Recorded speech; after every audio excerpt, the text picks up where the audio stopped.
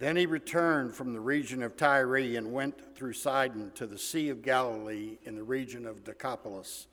And they brought him a man who was deaf and had a speech impediment. And they begged him to lay his hands on him. And taking him aside from the crowd privately, he put his fingers into his ears, and after spitting, touched his tongue, and looked up to heaven. He sighed and said to him, Ephphatha, that is, be opened. And his ears were opened, his tongue was released, and he spoke plainly. And Jesus charged them to tell no one. But the more he charged them, the more zealously they proclaimed it. And they were astonished beyond measure, saying, He has done all things well. He even makes the deaf hear and the mute speak.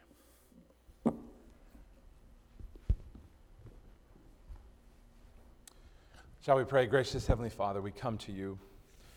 Father, we need your Spirit now as we hear the proclamation of your word.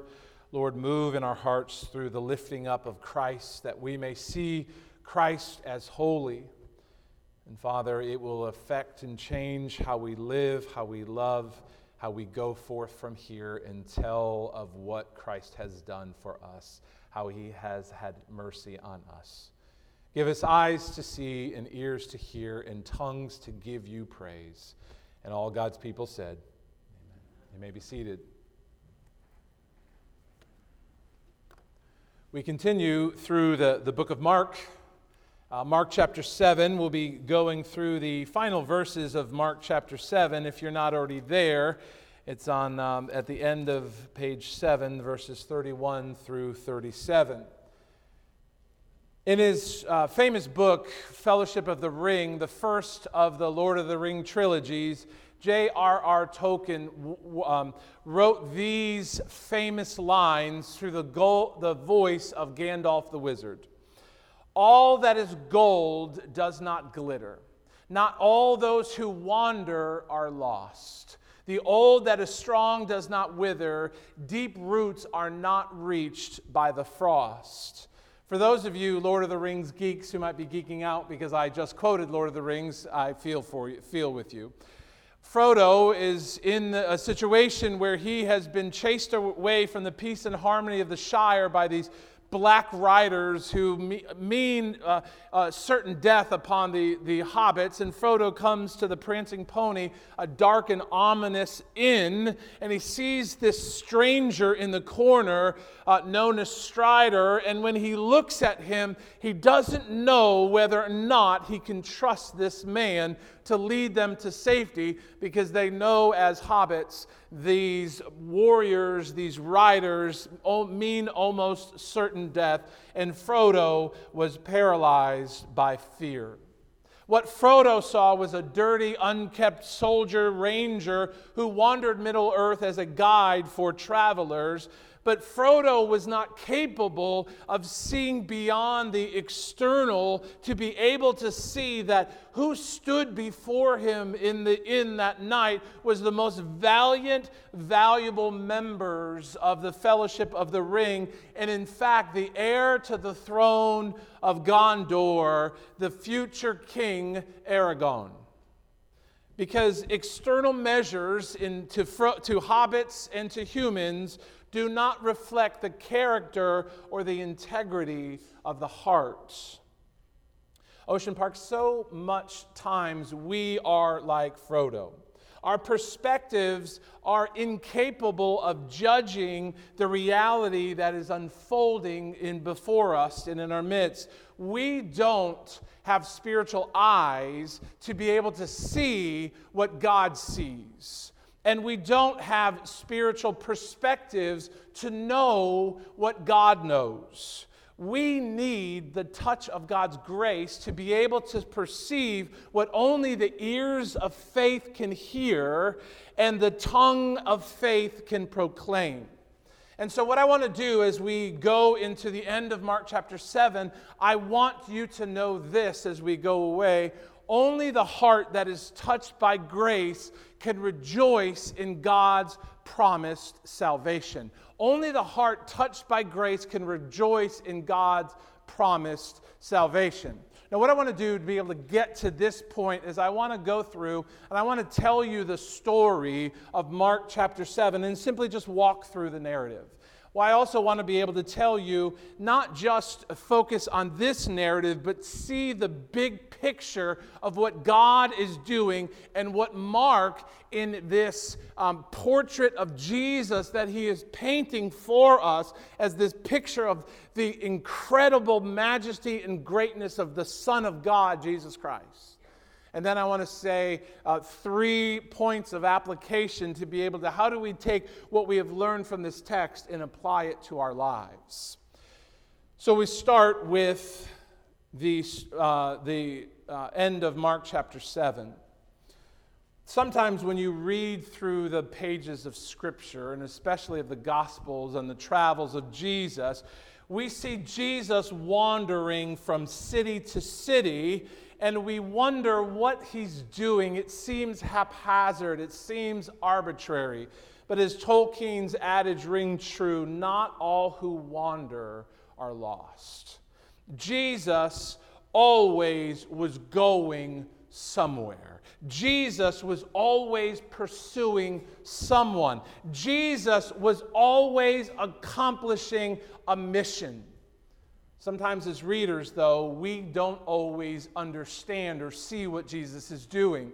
We see in Mark chapter 7, this is the geography of the world, you have the areas of green were inhabited by the Jews. You see the Sea of Galilee, and you see places like Capernaum and Bethsaida and Nazareth. We see all those places that we know in the narrative, but all of a sudden, as Jesus is having this conflict with the religious leaders, it says he goes, and as we saw last week, he goes to the northwest, and he goes to places of Tyre and Sidon, where he meets this Gentile woman. And then in our narrative today, it says he comes back down and he goes to the region of the Decapolis, which is southwest of the Sea of Galilee, which is also inhabited by Gentiles. And the question is, Jesus is going to these places and passing places these for a reason, but we don't even know what that reason is. Why?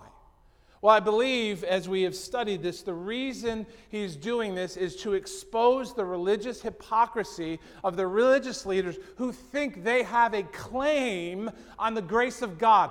They deserve God's grace because they have a very impressive religious resume, and therefore they deserve the grace, the unmerited favor of God.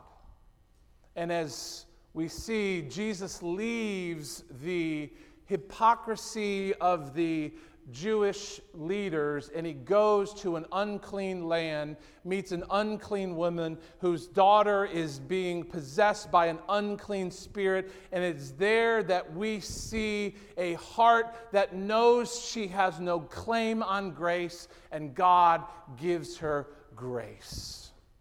And the first century readers would have been shocked by such a claim that Mark would make. And this week we see another undeserving Gentile living in an unclean area. And then as we see this man, we realize this man is just like you and he's just like me because he needs the touch of grace in Christ. This is a man who is incapable of perceiving the significance of what is happening around him had it not been for the touch of grace that came in his life. Ocean Park, without God's amazing grace, as we sung earlier today, we stumble and fall in darkness.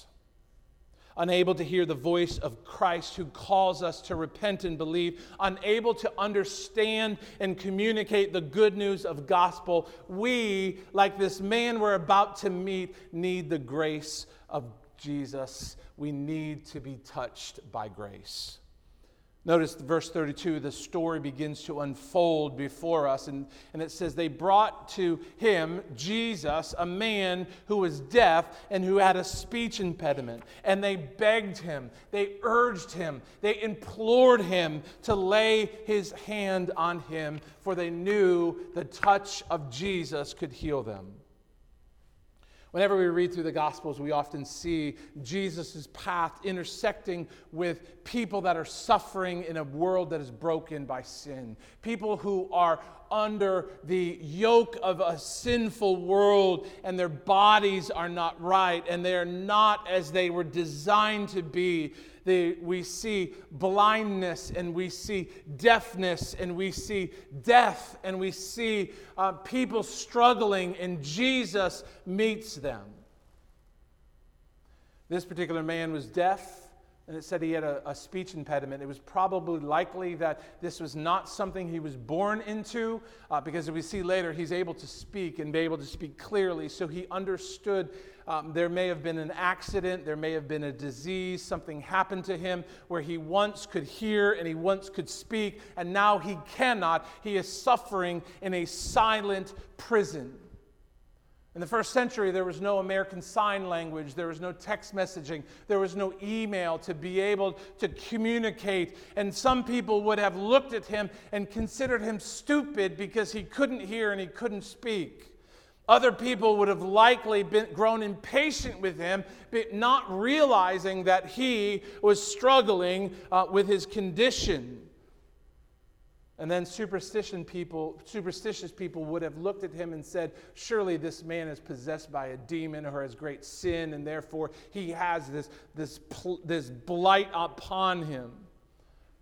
And when you slow down in the text and begin to put yourself in the shoes of these characters and these people that come across with Jesus, you realize this man is not able to communicate his struggles.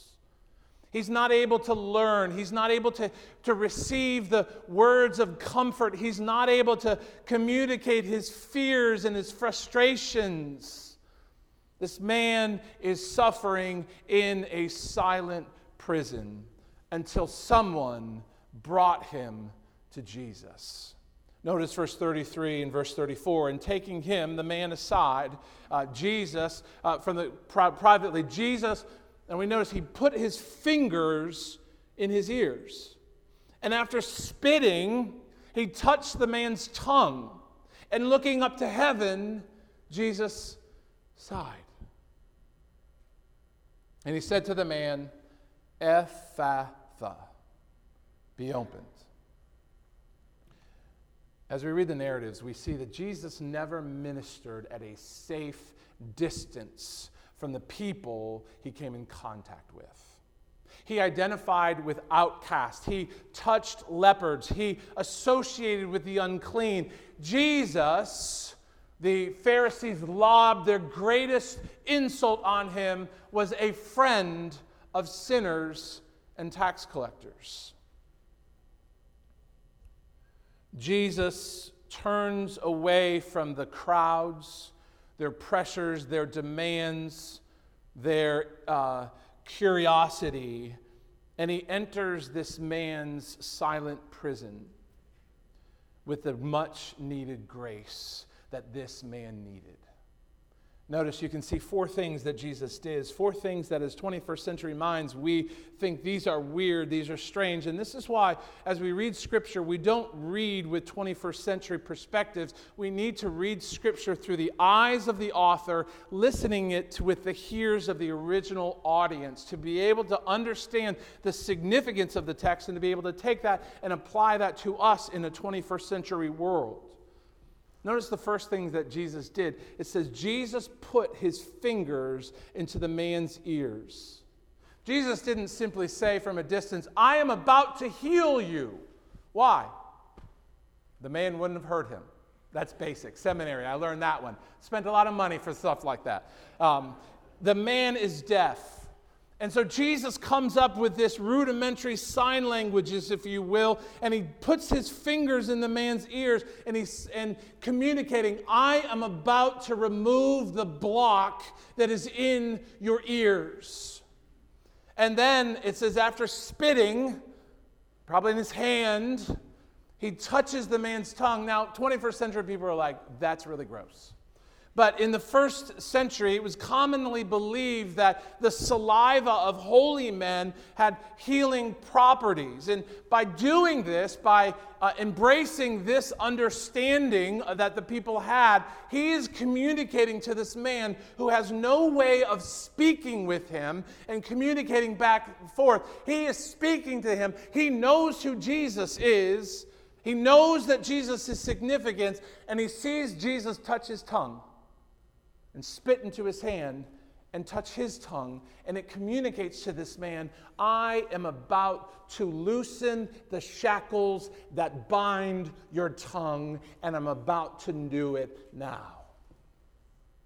Jesus drew close to this man with a heart that overflowed with compassion. It really sets a standard of how we, as Jesus' followers, are how to interact with a world that is deaf and does not understand the words of Jesus.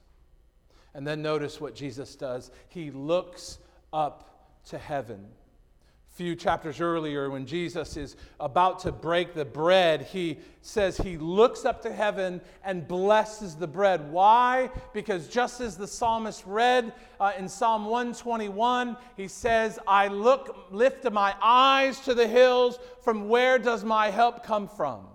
My help comes from the Lord who made heaven and earth. Jesus is not drawing his strength and his power, some magical incantation. He's not going through a proven steps of healing. He is looking in unity with the Father above, and a divine healing that he is about to accomplish in the life of this man who he has come and his path has intersected with. But notice, as Jesus looks up to heaven to communicate where his power comes from, what does he do? He sighs. Jesus knew the struggle and the bitterness of this man. And his heart had sympathy and compassion for this man, and it overwhelmed him. In John chapter 11, Jesus is dealing with Mary and Martha. Lazarus has died, and Lazarus, as the text says, Jesus loved Lazarus. And he comes to the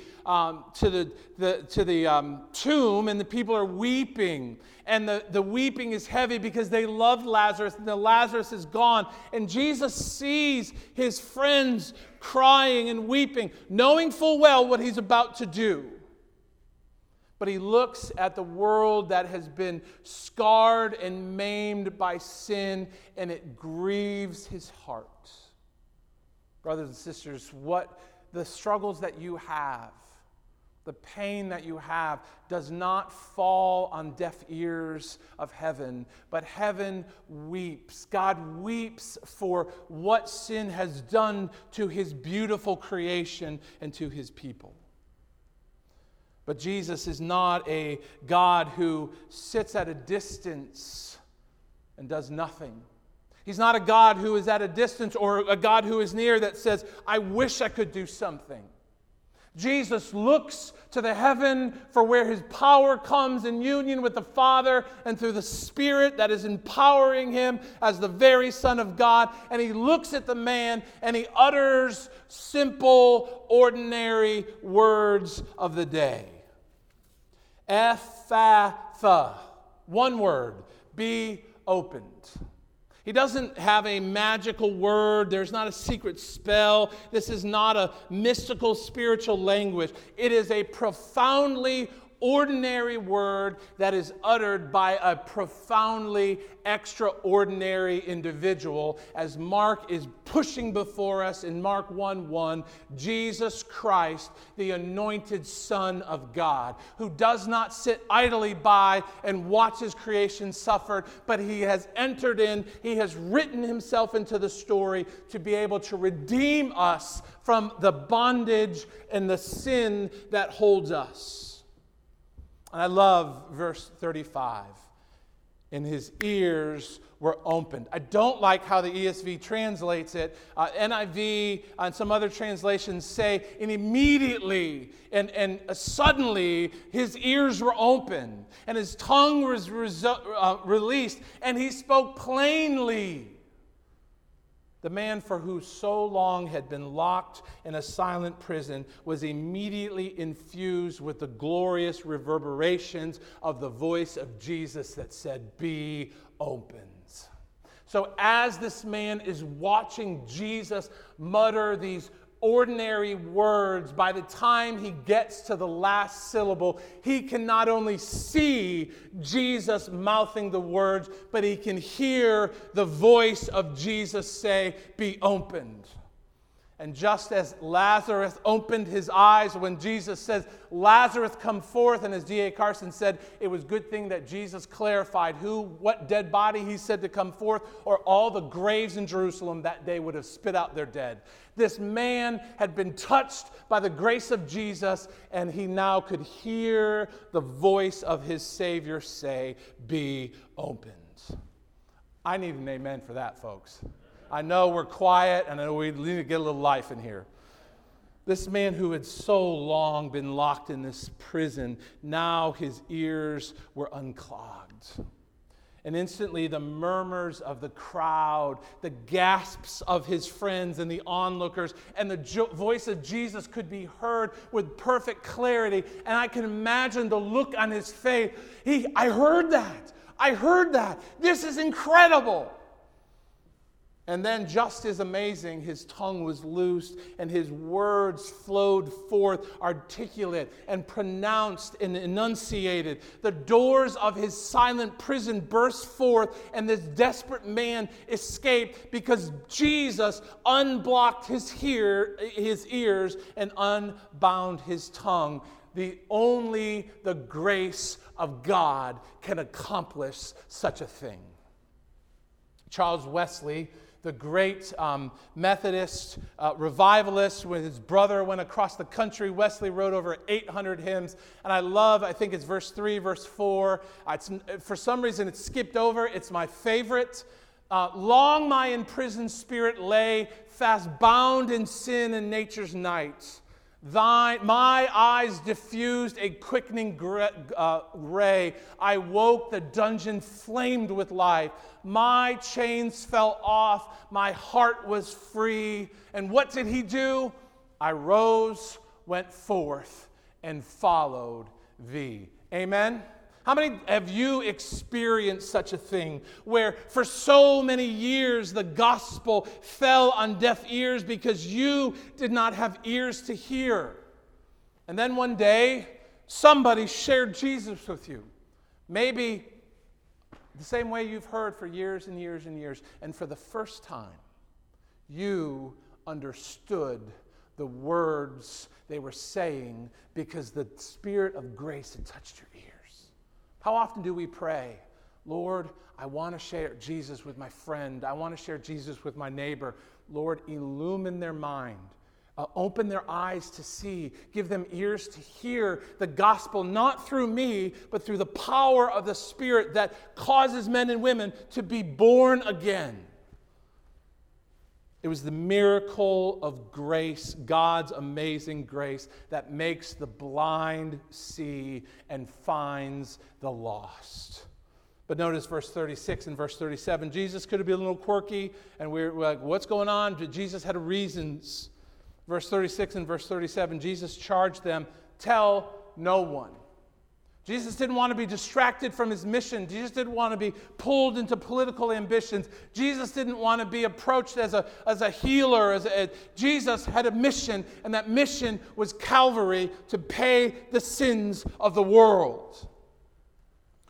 But seriously, This guy's been deaf a long time, and this guy has struggled with syllable after syllable his whole life. Now he can hear and he can sing, and nothing could stand in his way to proclaim what Jesus has done. How could he not sing God's praise? This once deaf man was overcome with a cornucopia of sound. He could hear the birds in the trees nearby. He could hear the laughter of the children playing in the streets. He could hear the hallelujahs of his friends around him. He could speak clearly and he could sing loudly. And the tongue that once stuttered and stammered and lisped just to get out little tiny simple words can rattle off words like onomatopoeia or hippopotamus or supercalifragilisticexpialidocious. Yes, I just got that in a sermon. Glory. But this one tongue that once stammered was now speaking for the glory of Jesus. How could he possibly be silent? Wesley again in one of his great hymns, "Oh, for 1,000 tongues to sing my great Redeemer's praise, the glories of my God and King, the triumph of his grace." Grace had come to this man. His silent prison was no more, and his heart overflowed with rejoicing. Ocean Park, as we read this account, it should infuse our hearts with great joy. Joy because those of us who are united in Christ by faith, who say, it's not what I do, but what Christ has done. I repent of my sin, my own allegiance, my own throne, and I believe the promises of God that Jesus died for me to take my sin and to give me his righteousness. Therefore, I can stand before Almighty God and have peace with God. Those who are in Christ by faith have been set free from the bondage of sin and death. This story is not just an incredible story about a miraculous healing. This is a big deal. But this story points to something bigger. Again, Mark is putting together a mosaic, this picture of Jesus. And when you see mosaics, they're all little pieces of tiles that have different textures and different colors. And they're all arranged in different ways that when we step back, we see this brilliant picture. And Mark he takes this interaction with Jesus and he puts it here, and there's a significant, and this tile is unique and it's different as you look at that. And in fact, this tile is evidence that Jesus is accomplishing a bigger story. In fact, Jesus is accomplishing the biggest story. Turn in your Bibles to Isaiah chapter 35. It's on, if you're in the Pew Bibles, it's on page 595. If you have your own Bible and you're not really sure, it's towards the middle. If you want to look in the front, there's a table of context. Go in the Old Testament, find Isaiah. It goes Isaiah, Jeremiah, Lamentations, right in the middle there. Go find the page number and you can find it yourself. But Isaiah 35 is Isaiah is in the final chapter of the first section of the book of Isaiah. Isaiah is really broken up into three parts. Isaiah 35 is the last chapter in the first section. As you read through the book of Isaiah, that first portion, there is great judgment and great woe. You see, woe to you, Tyre. Woe to you, Edom. Woe to you, Israel. Woe to you, Jerusalem. God is promising his judgment is going to fall on the nations that rebel against his lordship and against kingship. And it's heavy sledding as you go through. But then all of a sudden, like all the other prophets, the darkness and the gloom and the reality and the promise of judgment, there is always a flickering hope and candle of God's grace. And that's what Isaiah chapter 35 is. Andrew read it for us, but I want you to notice here that as this people, they're suffering under the weight of sin. They've actually been occupied by a foreign land. They don't know whether to run and trust other nations. And Isaiah says, don't trust the Lord, or don't trust the nations, trust the Lord. Notice in verse 3 through 5. And by the way, how often do we are called to not trust the nations and trust the world, but trust our God who is sovereign over the nations? Notice verse 3, strengthen weak hands, make firm the feeble knees. Say to those who have anxious heart, be strong, fear not. How many people today have come with anxious hearts? Worries about what happened last week, what's going to happen this week, what's happening at work, what's happening in my relationships, what's happening in my body. Do not fear. Behold, your God will come with vengeance. He'll take care of your oppressors with the recompense of God. And here's the promise of God that we cling to. He will come and save you. God has not and will not abandon his people or forget the promises he's made. He will come and save a people who are struggling under the sin of living in a broken world. Therefore, we do not give up hope and lose hope and fall into despair, but we trust and we live in hope, knowing that the reign of God is coming. But notice the evidence that he gives us as we look these promises. Check it out in verse 5 and 6. Then the eyes of the blind will be open. Here's the next one. And the ears of the what? Of the deaf will be unstopped. Then the lame man will leap like a deer. Some of you who have been here are thinking, I've seen these in book of Mark. And the tongue of the mute shall sing for joy. These are incredible promises, but they are not the penultimate promises. There is a greater promises that is happening. Not just physical deliverance, but there is a greater promise that is happening, that is going on in their midst. And that greater promises is the gospel, is that the best is yet to come at the end of verse 4. He, God, will come and save you. As we go through Mark, Isaiah, things got bad. Jeremiah, nobody listened to Jeremiah. It got deeper and darker. And as if you've ever read through the Old Testament, you know the prophets cried out and the people murdered them and killed them. But in the midst of the darkness, when kings failed and prophets were rejected and the Spirit of God departed the temple, in Mark chapter 1, verse 15, after 400 years of silence where the floor of heaven was like concrete, a voice reverberated and said in Mark 1:15, the time is fulfilled. The kingdom of God is at hand. Repent and believe the gospel. Jesus boldly declared the realization that the promises of God's kingdom were being realized in him. Mark puts the evidence before us when a paralyzed man is lowered through the roof and he gets up, takes his bed, and walks away for the glory of God. When a deaf man can now hear and the tongues of the mute are singing for joy. Mark actually goes out of his way to be able to communicate the tie between Mark chapter 7 and Isaiah 35. Mark chapter 7, there's a Greek word that is only used one time in the New Testament it's what the ESV translated speech impediment. Only time in the New Testament. And in the Old Testament, the Greek version of the Old Testament, that word only shows up one time.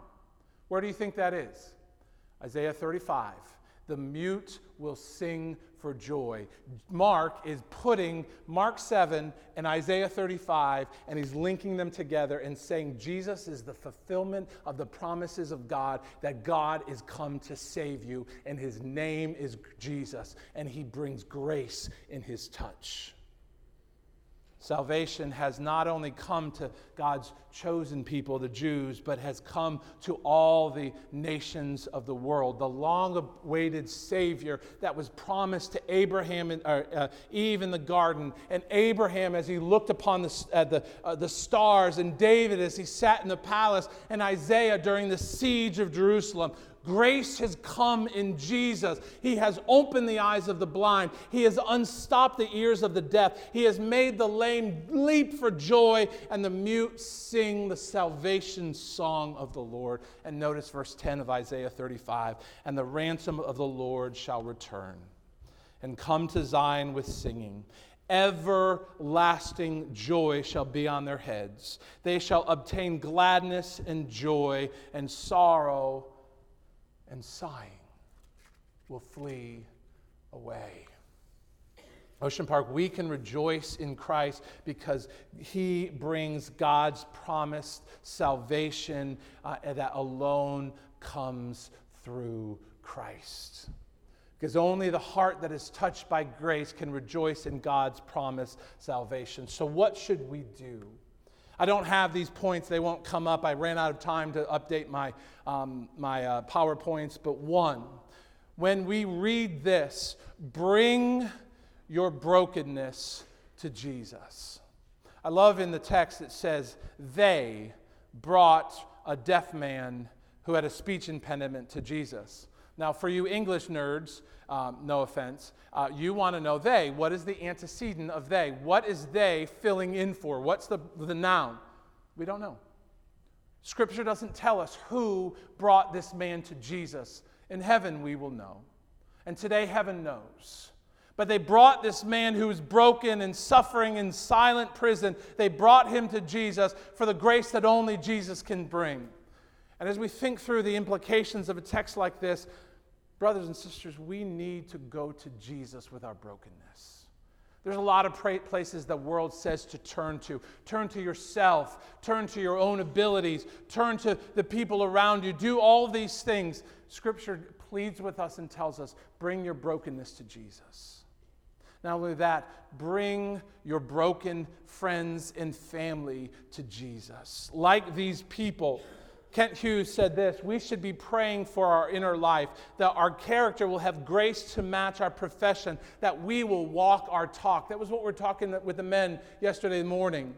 But also, we should be praying in detail for every member of our family. Bring our children, bring our spouse, bring our grandchildren, bring our brothers and sisters Christ. Bring them to Jesus. He has the grace that they need. We should be praying regularly for our neighbors. We should have a list of missionaries and systematically pray for them. We should be praying daily for our churches, going beyond generalization. Help all the believers everywhere, naming their names, lifting up their programs and their needs to the one who can give them the touch of grace that they need. Brothers and sisters, are you bringing your friends and yourself to Jesus that they may receive grace that they need? Not only do we bring Jesus our brokenness, but Jesus changes our perspective. Sometimes we see texts like this all throughout the Gospels. It's about healing, and we think, man, Jesus can heal, and we're going to do this. And so what we try to do is we say, this is precedent. So since Jesus healed the deaf and mute, you can heal too. And they're correct. Jesus does heal the deaf and the mute. And He opens the eyes of the blind, and He cures cancer, whether that be through extraordinary means or the common grace of medicine. God is able to heal the things and by His grace. But as Johnny Erickson taught it in the book that I recommended, the book of the month, God reserves the right to heal or not to heal as He sovereignly sees fit. But as a woman who has been in a wheelchair for 50 years, much longer than she ever had legs, she said, often I have prayed that the Lord would give me legs to walk, and He has not answered. Often I have prayed that the Lord would deliver me from pain, but He has not given me that. But He has always changed my perspective. And like this man who once was deaf and once could not speak, now he can. He can now see the Jesus who is standing in front of him, and he sees that this Jesus is who he needs. And his faith is emboldened and alive, and he sings the praise of Jesus.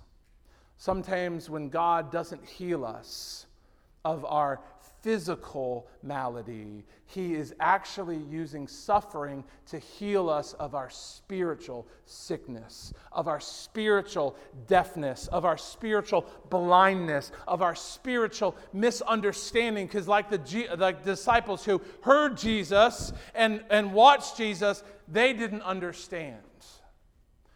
But this man had the ability, now his eyes were open to the truth of the man that was standing in front of him. The salvation that was promised through Isaiah the prophet. Johnny says this: God won't always change our circumstances, but if we ask him, he will step into to change our perspectives. He'll help us catch a glimpse of life through the eyes of faith as he sees it, and that glimpse is worth everything. And for 50 years, as Johnny has been bound to a wheelchair, her lips have been loosened to sing the praise of the God who has redeemed her from sin and death. And though he may not heal her today, he will heal her in the kingdom to come, where she will dance and leap and sing for God. God is often using the suffering in our life to give us his grace, to change our perspective, to see what God is doing, which is bigger than our suffering. Bring Jesus your brokenness, change your perspective, and give Jesus the glory. I imagine the name of Jesus was always on this man's lips for the rest of his life. For the rest of his life, he praised Jesus. When he heard beautiful music, when he heard a baby's laughter, when he heard the voice of his mother, he praised Jesus, who gave him that ability to hear.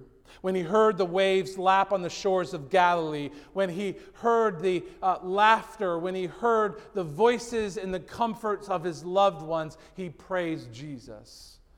When he listened to the rabbis read Isaiah 35, he said over and over again, "This is what Jesus has done for me. He brought me the grace that I need." Don't waste your suffering. Don't waste your lives. Don't waste your disappointments. Go to Jesus for the grace that you need. He has conquered sin and death. His kingdom is already, but there is much, much more to come, because only the heart that is touched by grace can rejoice in God's promised salvation.